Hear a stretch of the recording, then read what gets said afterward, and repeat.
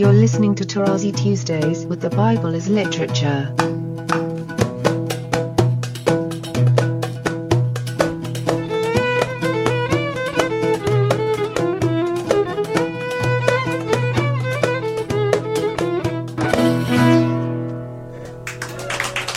Hi, this is Father Mark Boulos, and you are listening to Tarazi Tuesdays with the Bible as Literature podcast.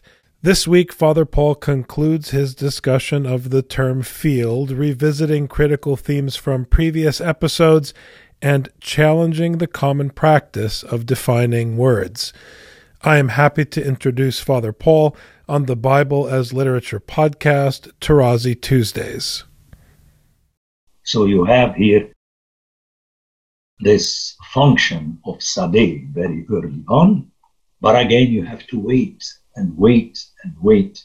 With Sadeh, actually, you don't need to have to wait beyond Genesis because you catch it up at the end of 49 and 50, where again, Ephraim, the son of Zohar, the Hittite, and it is in his field that the earth becomes the Hebron, the brotherhood, the community. You know, Heber is community. It's like brotherhood, if you like. And this is very important, you know, you have it in Paul with his kiss of peace, you know, between brothers. I mean, everybody did that, not only the Middle Easterns. The Greeks did it, the Romans do it. Now you don't see it anymore done on the cheek, but you could see how the elbows bump into one another. So it's still flesh against flesh. That's what I like about our situation with the COVID-19. It does not contradict what I am saying. Okay? You have to express oneness and not kissing you from afar. The Romanians are very good at that. They say, te pup, I kiss you. Roddy is going to be unhappy about that, but he knows the importance of Hebrew. Okay? There is no, I kiss you. It's like over the electronics when you send a kiss or a hug. No, it has to be real. Another word that occurs to me when we're thinking about this kind of semantic field of the different ways of referring to the ground and the land and that sort of thing is mir'eh, which is a pasture, which first appears in Genesis, but late in Genesis. It seemed like it had to do with cattle until I was looking through the different occurrences, and in the final occurrence in Nahum, it refers to a pasture for lions, but it seems like maybe since it always refers to cattle, maybe there's some irony there. But I'm just wondering if you had a chance to look at mir'eh and how it relates to field. Actually, mir'eh has another word, naweh also, which is found. But mir'eh is interesting because it has to do with shepherding and grazing. I believe that this text per se has to be read, I don't like in light of, but in conjunction with Isaiah chapter 11, where the wild animal is tamed, if you like. It becomes part of the... Actually, in my book, I developed that in conjunction with the sea monster, the tannin, how it is tamed in the Psalms by God. That would be, I believe, the connotation of the text, the function, what it's telling you, that ultimately, again, Genesis 1 through 4 controls the entire Bible. You see, you don't have, the only exception is Tanninim Gedolim, but I defend it in my book. But let's go for the land animals. You don't have differentiation between wild and tame. Okay, you don't. You have the snake, which again in my book I connect with the Tannin through the Psalms, the snake and the Leviathan and so on. I mean, it's much richer. You see, I'm not frustrated by your questions in the bad sense. I'm frustrated in the good sense, that it is as though you're telling me, Father Paul, keep doing podcasts. I have a lot of questions, and I'm beginning to trust your approach to Scripture. That's the way we have to go. You see what you did, and I know at this point you didn't know, but you gave me an example. It's not, could not the pasture be also for lions? No. You gave me an example, and one deals with it. And again, I go back to, you'll see it more clearly in my book where I deal with the sea animals through the book of Jonah, that is used in a very special way in Matthew and so on. But that's another example where it's not for the sheep only, because God is talking about his people who are human beings as sheep. So already you have a movement towards the stand-ins. But some animals are wilder than others. And the wildest is ultimately the Leviathan and Rahab. But these also are controlled by God. There is a very nice text in Psalm, we'll discuss it in my following presentation, where the Tannin, Leviathan, sports in the waters, plays in the waters, which is very strange. Okay, and I use it in my, obviously with more detail as to how God tames this. Again, the book of Jonah was extremely helpful for me, because here I appeal to the Septuagint, where it uses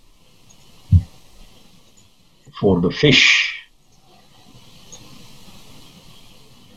because you don't have Tannin, you have dag, but it uses for fish Ketos, which is the word that the Septuagint uses in Genesis 1 to speak of the sea monster. But I defend it because in Genesis 1, 2 verses later, the sea animals in their totality are referred to as dag, fish. So here again, it is only through my having heard Scripture anew, because these things I didn't deal with in the rise of Scripture, but my new book allowed me to delve into that. In 32:14, up to this point, the pasture was good news. When the people were hungry and they needed some place for their cattle to eat, he blessed them with mir'eh. But when they have cities built, the mir'eh is a curse, because their city is going to become a mir'eh for the cattle. So would you mind talking a little bit about the contrast there between the city and the mir'eh? Well, that's the play between Yabasha and Haraba and Horba. Nothing is what it is. The rooster is good news for you when you have to wake up early. But when not, the rooster is bad news for you. And the rooster, at least the last time I checked, does not differentiate between a weekday and a weekend day. So you have these examples that are, and it's good to have them all, because the mir'eh is usually open land.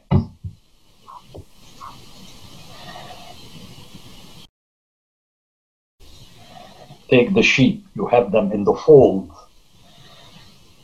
but then you take them out to graze. Remember that famous text in John chapter 10.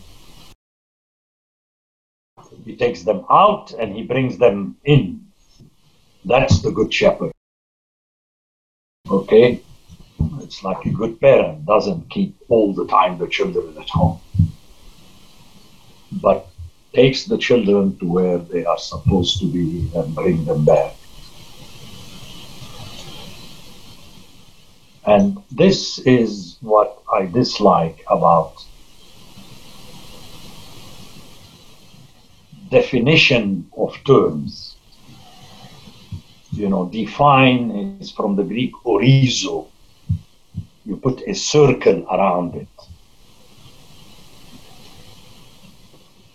Words in living languages do not function like that.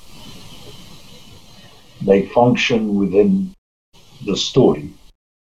Take, for instance, well, we bring them out, you know, another verb for to bring out is to expel or exile. You're not entitled to make that jump, unless the setting makes it so. Remember in Ezekiel, when he let the people flee through breaches on the wall. But that's not the setting of John chapter 10 about the Good Shepherd.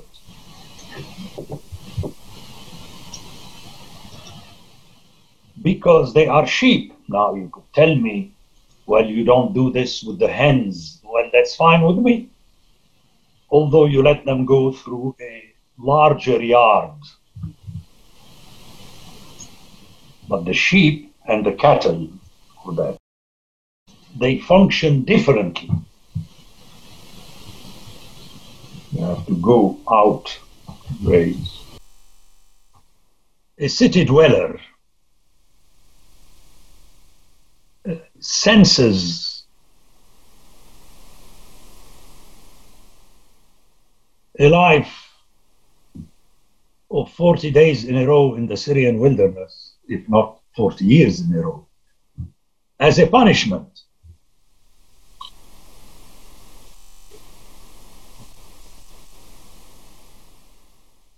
But go back to scripture. Well, the patriarchs and their descendants were shepherds. So they could have handled the passage through the Sinai wilderness. But it was too long for them because they were used to the cities of Egypt. Notice by sunset that they wanted to go back. And then when they came to the land, they destroyed cities, yes, but they built other cities and lived in them. And that proved to be a disaster because God wanted them to follow His law the way they had no choice but to follow it during the 40 years in the wilderness. You have to fold the tent, and when they didn't, He destroyed them. And Paul refers to that in 1 Corinthians 10. Then God can play on you by exiling you to Mesopotamia, which is a land of cities. He didn't exile you to the Syrian wilderness. Remember, the Syrian wilderness with its capital Tadmor is actually Edom. So all these connotations are for me very important, which you cannot put in a book of theology. It's impossible. Unless your book of theology, every third page, say, well, friends, let's close this book and rehear the Bible. But otherwise, you're building up and using vocabulary which doesn't exist. Like I mentioned earlier, faith, seeking reason, reasons, they are not in the Bible. The phrase spiritual life is not in the Bible. And I'm very strict on that. And unless we submit to this methodology, we're just playing games and earning your living. Well, anyway, I feel blessed that the latest of my books, and in a way the most important, beginning with the series of commentaries, were written after my retirement. In other words, I was not earning for them, and I was not using them to apply for a position, humanly speaking. So I felt it as a blessing, but it was just a labor not of love. There was not much love in that, but a labor of duty.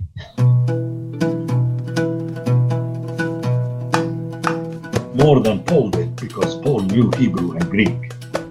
I didn't know these two languages as well as he did. Anyway. The Bible as Literature is a production of the Ephesus School Network.